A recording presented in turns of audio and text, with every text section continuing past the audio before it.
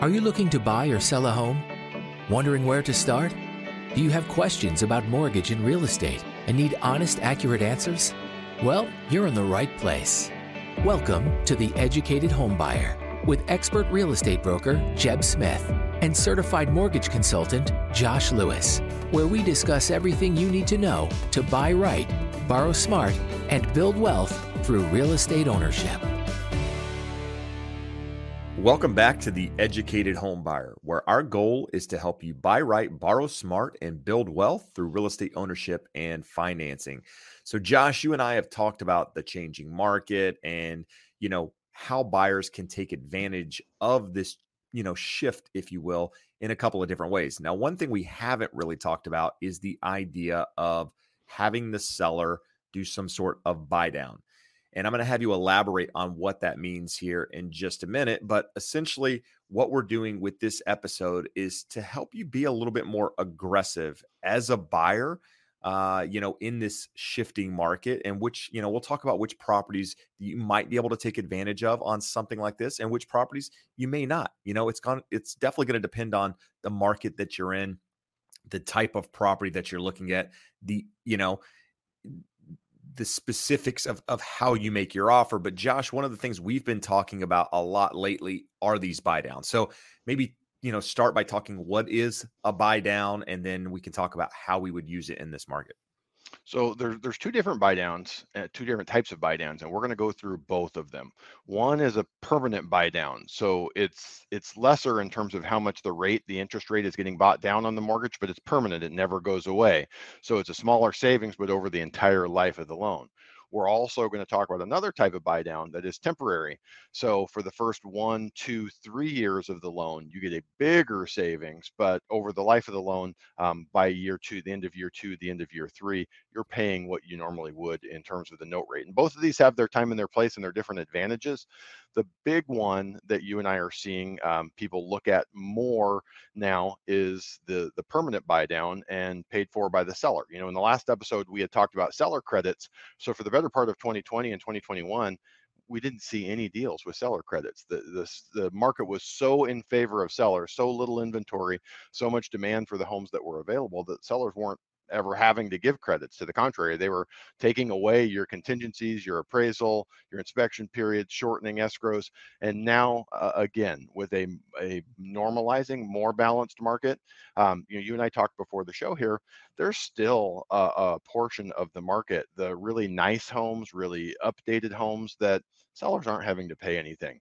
And then there's homes that are distressed on the lower end of the market, need work to be brought up, and you may have more room to negotiate on those. And what we're really talking about is the ones here in the middle, where they're not flying off the shelves. Sellers are getting a little bit realistic and saying, maybe we need to offer a little help, but also it's still enough in demand that they're not going to give up the house. So that's the area where these permanent buy downs, seller paid, can become really beneficial. Well, Josh, let me interject real quick. So if you're listening and you're wondering, why would a seller offer me money? Why would they do this in this market? Well, let's talk about that for a moment here before you dive into it. You kind of hinted on it a little bit, but what we've seen is rates go up, right? So at the start of the year, I think we were sitting around 3.4%. We saw as high as about 6.25% for many well-qualified buyers out there. So the cost of your mortgage increased about 40 to 45% because of that rise in monthly payment and home prices continuing to rise. Since then, we've seen inventory build, demand has slowed a little bit. So homes are sitting on the market longer. Many markets out there, we've seen the days on market increase considerably. And when I say considerably, we were, for the better part of the last 2 years, homes were selling on average under 10 days. And, in a more normal market, we see houses on the market 90, 100 days. I mean, that's not, completely unheard of, even in a more balanced market. And so as we see those days on the market increase, sellers start to get anxious, and want to sell their property. And so, by introducing something like this, it benefits both the buyer and the seller. And we'll talk about that here in just a minute, Josh. Absolutely. And going through, we'll relate back to episode number 7. If you want to understand how mortgage discount points work, this is essentially what it is. The seller is agreeing to pay points for you, and you use that to buy down to a lower rate. So the short recap, people always ask, well, why would a lender do that? Why would they accept a lower interest rate? Well, they're getting paid a chunk of money up front. In essence, they're getting some of their interest ahead of time. So rather than saying we're going to get 5.5% interest over the next 30 years, we'll take 5%, but that difference of what we would give up, we're going to take as an upfront payment. So in this instance, we're asking the seller to give you a lump sum, discount points, to buy down your interest rate for the life of the loan. In essence, really what it is a time machine back a couple months in time when interest rates and payments were lower so that you can afford more. So probably the best example, Jeb, that you and I go through on this, for most people around the country, it's a number that most people can relate to. Maybe it's a little high in your area, maybe it's a little bit low. If you're buying a home and you're getting a $500,000 loan, if you were to get 2 points from the seller, 2% of the loan amount costs $10,000. It's going to lower your payment just over $150 a month. Now, a lot of people, when they initially look at wanting to get something from the seller, they go and say, I want a lower price.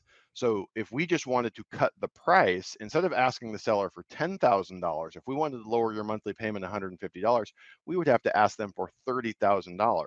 So in essence, you're getting a 3-for-1 leverage on lowering the payment. So this works very well in that mid-range where the homes are still desirable. They're going to sell. You don't have a distressed seller that's like, hey, I'll give you the $30, $40, $50,000 price cut. They're saying, I'll help, but I've got other options. I have other buyers willing to do this. So by getting the funds from the seller and buying the interest rate down, it goes much further towards lowering your payment than an equivalent price cut. Again, in this situation, if we just did a $10,000 price cut, it's going to save you $50 a month. Now, Jeb, there is a benefit to getting in a pure price cut, and that comes, and it depends on what you expect and think interest rates to do in the future. In the last 40 years, we've been in a downtrend, almost a permanent downtrend in interest rates. They would go up in the short term, but in the long run, they were going to come down. So you always had the idea or the option to refinance to a lower interest rates. Where we get this idea of, what is it, Jeb, marry the house and date the rate? Well, you don't have to have the rate permanently, but the price is going to be there permanently. So some people may say, hey, if the seller is willing to pay 10 grand, I'd rather lower the price 10 grand and hope to refinance at some point in the future versus locking in this $150 lower monthly payment. Because as soon as you pay those discount points, those are sunk costs. You can't get those back on a permanent buy down. No, and that's and also you have to take into account when you lower the price, your property taxes. There are things that are, that go down when lowering that price. But Josh, I can tell you from nearly 20 years in this business, you 25 plus, that people are more interested in their monthly payment than they are the price of the property. If I tell you that you can buy $1 million house, but it's only going to cost you $2,000 a month, do you care that the house is $1 million, or do you just care that you can make that $2,000 payment or whatever it is per month in order to afford that house? You don't care about the price. You care, can I, is this house suitable for me? Can I afford to make that payment? Now, not a right or wrong way. I mean, I'd rather have a lower price house at a slightly higher rate, but to each his own. These strategies and knowing the mindset and how buyers buy, they're going to look at the monthly payment. So, Josh, what's the benefit to a seller in this case, right? So the seller is giving 10 grand, if you will, in lowering the price. So how does the seller benefit in the same scenario? Well, again, this would only happen in a home that's been on the market a period of time. Has it been there 45 days, 60 days? Because the market is telling them that either it's going to take longer to sell, and we're just getting it taken care of now, or that price is going to have to come down. So again, looking at that alternative, do you want to lower the price $25,000, or do you want to give a concession of $10,000? A seller, for the most part, is looking at their net, meaning what's going to get wired into my bank account at closing. for the most part, this is a strategy to keep more of your equity by not reducing the price, yet still enable the buyer to get a benefit. We talk about this. It's almost a form of arbitration or mediation, a compromise, a win-win. So that's why it's going to be most common in those in-between homes that are not, they're going to sell. They don't have to take a huge price cut, but they're taking a little bit longer to move. The trophy properties are still going to get their top price. You're not going to get any concession. The stuff on the bottom of the market, those people are going to cut price and probably give you seller concessions to do some of this stuff. It's really for those homes in the middle where we're trying to find a good compromise that enables the buyer to get in at a manageable payment and the seller to not have to cut the price or give up any more of a concession than is needed. Yeah. I mean, properties are sitting on the market a little bit longer. I'm having, as a real estate agent, I would say more difficult conversations with sellers as to why, you know, their homes aren't selling. For the better part of 2 years, sellers were told that they could price their homes at whatever they wanted. And many times they got their price. And so it's created this conundrum, if you will, within the market that sellers still have some of that mindset out there, although the market has shifted a little bit. And so many of these sellers are pricing high and having to do price cuts. And so, the seller wants the most amount of money for the property. The buyer wants the lowest monthly payment and sometimes the lowest price, if you will. And so, you've got to figure out a way to, like Josh said, have some sort of win-win. So, Josh, I ask you this question. If a buyer is considering doing something like this or interested in doing something like this, is this a conversation that they are having with, a mortgage broker or someone in the initial pre-approval process? I mean, is it always $10,000 gets me, X amount per month, or does that change? Like, when does this conversation need to happen with the mortgage professional, and when does the conversation need to happen with the agent? Because the agent is also kind of involved in this process in helping negotiate. So let's think about it, Jeb. Most likely it's going to come from the lender. The lender's going to say, hey, here's an idea. You found this property. We're putting in an offer. They came back. They didn't accept your offer. Here's a strategy that we can employ. But also, you and I have gone through this many times. So you're comfortable as an agent. You're aware of this strategy. You may give me a call and say, hey, Josh, we're in a situation with some counter offers. We're having a hard time arriving at something that's a win-win and works for everyone. Is this a situation where maybe the buy down would work? Let's talk to the buyers and show them on paper what that looks like. So it really is another place where it needs to be collaborative, where your agent and your lender are working together to find a solution to help you get into the home at numbers that make sense for you. No, and that's where I'm going to do a little plug here. If you need a lender that understands, buy downs, you need a realtor that understands buy downs, yours doesn't, or you're not sure if they do, there's a link in the description of this audio, the podcast here, that'll get you in touch with an expert that understands this, can guide you through the process. There's a lot of agents out there, honestly, that are old school. And I wouldn't say this is a completely new school tactic, because it's been around, but it's just been less used over the last 2 years. So unless you're changing and shifting with the market, your mindset might be from 6 months ago, 8 months ago, and just saying, well, there's nothing we can do. They're not willing to negotiate. Well, you need somebody that has that mindset. So that link will get you there. Now, Josh, earlier in the podcast, you mentioned a temporary buy down as well. So the buy down that you mentioned a moment ago is permanent, right? They're buying down the rate. So every single month, your payment is X. That's not going to change. What is a temporary buy down, and how does that work? So temporary buy downs, it's funny. When I got in the business in late 95, early 96, these were just on the rate sheet. You would see a little section that says 2-1 buy down, 3-2 buy down, whatever that is. And for the last 4 or 5 years, they're not even on rate sheets. And there's a reason for that. We can talk about it. It's probably a little inside baseball. But what it is for 1, 2, or 3 years, you're getting a lower interest rate. So when I say 1, 2, or 3 years, it's using that the funds up front from the seller or from you or from the lender by taking a higher rate over the long run to buy that rate down in the short run. So let's look at the most common is probably a 2-1 buy down. So the 2 means that for the first year, you're 2% below your note rate. And then for the second year, you're 1% below your note rate. So what does that do? Obviously, it makes the payment a ton lower. We talked about 2 points getting you a 0.5% lower, kind of as your rule of thumb in the permanent buy down. Well, now we're talking 4x that. So 2% lower in the first year, and then 1% lower in the second year. So the math is not quite this simple, but it boils down to something like this: that 2% plus the 1% is 3%, or 3 points that we would need. And what happens is the lender takes that money up front, whoever pays it, whether it's you, the seller, or a lender credit in terms of a rebate. They're going to take that and put it in an impound account, just like for your taxes or your insurance, and they're going to subsidize the shortage in your payment every month. So we can also do a 3-2-1 where it's 3% for a year, 2% for a year, 1% a year, but that's going to cost 6%.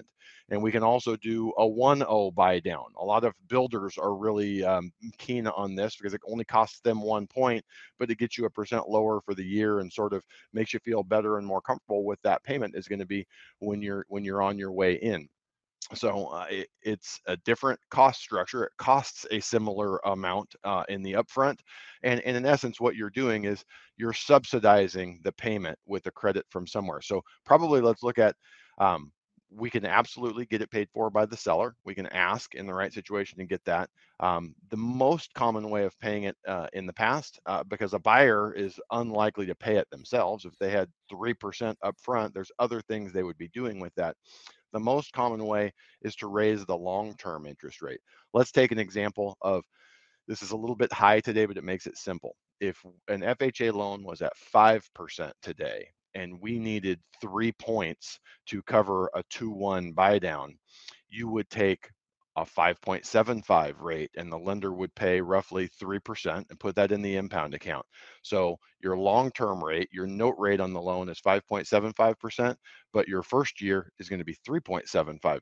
So for 12 months, you're paying as though your rate was 3.75. Then for 12 months, you're paying as though it's 4.75. Then it goes to the permanent long-term interest rate. So the biggest thing with the temporary buy downs versus a permanent buy down is you're still going to qualify at your note rate. So if your debt to income ratio is too high, the temporary buy down is not going to help you bring that down. It's going to help you make the monthly payment for the first 1, 2, 3 years, but it's not going to help you in terms of qualifying. The permanent buy down, on the other hand, it will help you because that's the rate for the life of the loan. We can qualify you at whatever rate it's been bought down to. So Josh, what for those out there listening, what is the, like, why would I choose a permanent versus why would I ever consider a temporary buy down? Right. I mean, if I can get a permanent buy down and my rate is, a full 0.5% lower or whatever that amount is versus, this teaser, if you will, why would I consider that? Let's look at it this way. If you believe that rates are permanently elevated, meaning that although rates are not tremendously high, they're high relative to where they were the last 2 years. If you think rates are going to remain elevated, the permanent buy down is a much better solution for you. If you think this is temporary, then that temporary buy down is great because it gives you basically 24, 36 months to realize a decrease in interest rates and refinance to a lower permanent rate. So let's say you're at 5.75 in that FHA example on your long-term note rate, but the first year's at 3.75. Let's say this time next year, the rate's 4 1/8. You can refinance that to 4 1/8. And with the temporary buy down funds, because like I said, the buy down money goes to an escrow impound account. If in that instance we used a lender credit to pay it, that's your money. It's sitting in that impound account. You'll get those funds back. We talked about on the permanent buy down, once we buy that rate down, it's a sunk cost. So if you come back next year, rates drop and you could go from 5 to 4%, you're never getting the 2 points back that you paid. So largely it comes down to how big of a discount do you need on the monthly payment and for how long, and what do you think are the direction of long-term interest rates? And we talk about this all the time.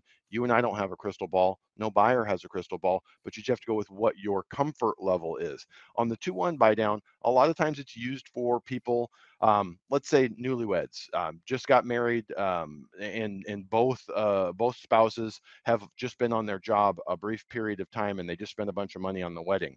Well, they figure, hey, in 12 months, we're both going to get a little bit of a promotion. The wedding expenses are behind us. We could handle that payment going up a little.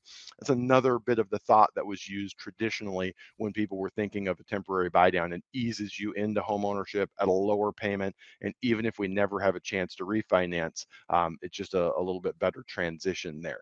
So again, you can see, Jeb, you hit the nail on the head. You need to be working with a mortgage advisor, not someone that's a salesperson that's trying to sell you something, because there's not a right answer. There's not a black or white. It's what are the pros and cons of each of these, and which or either are these a better option to you versus what current market interest rates are. And one thing we talk about, Josh, and this is maybe a little off topic, but your common saying is the numbers never lie, right? So oftentimes when a mortgage professional or an expert is giving you a pre-approval, they're giving you maybe one option, two options at most, right? They might be giving you a 30-year fixed, and they might be giving you an ARM, or they may be giving you an FHA and comparing it to a conventional, and that's essentially what they're giving you. If this is something you're interested in, you need somebody to give you the numbers, right? Give me a 30-year fix today.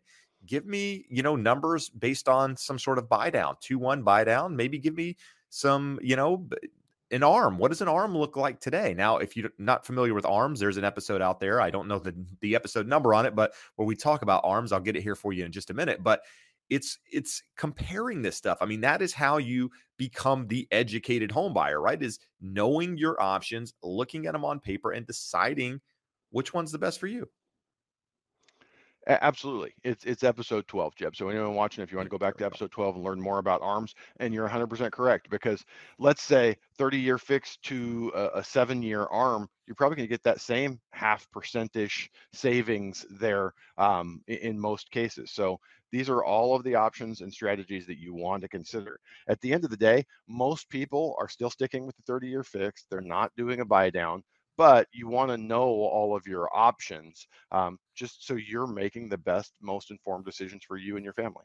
No, absolutely. And so what we're going to do here is, this has brought up some additional questions that I think some home buyers have when going through the process. We get a lot of the same questions over and over again when home buyers are talking about getting pre-approved or buying a home. So what we're going to do is next episode, we're going to go through these commonly asked questions, to help guide you through that process, kind of condense them all into one episode, if you will. We're going to talk about, income. We're going to talk about credit scores. We're going to talk about employment and how that affects your ability to qualify for a mortgage. So do us a favor, check out that episode. In the meantime, we would appreciate if you rate and review us. If you need that lender, check out the link in the description below.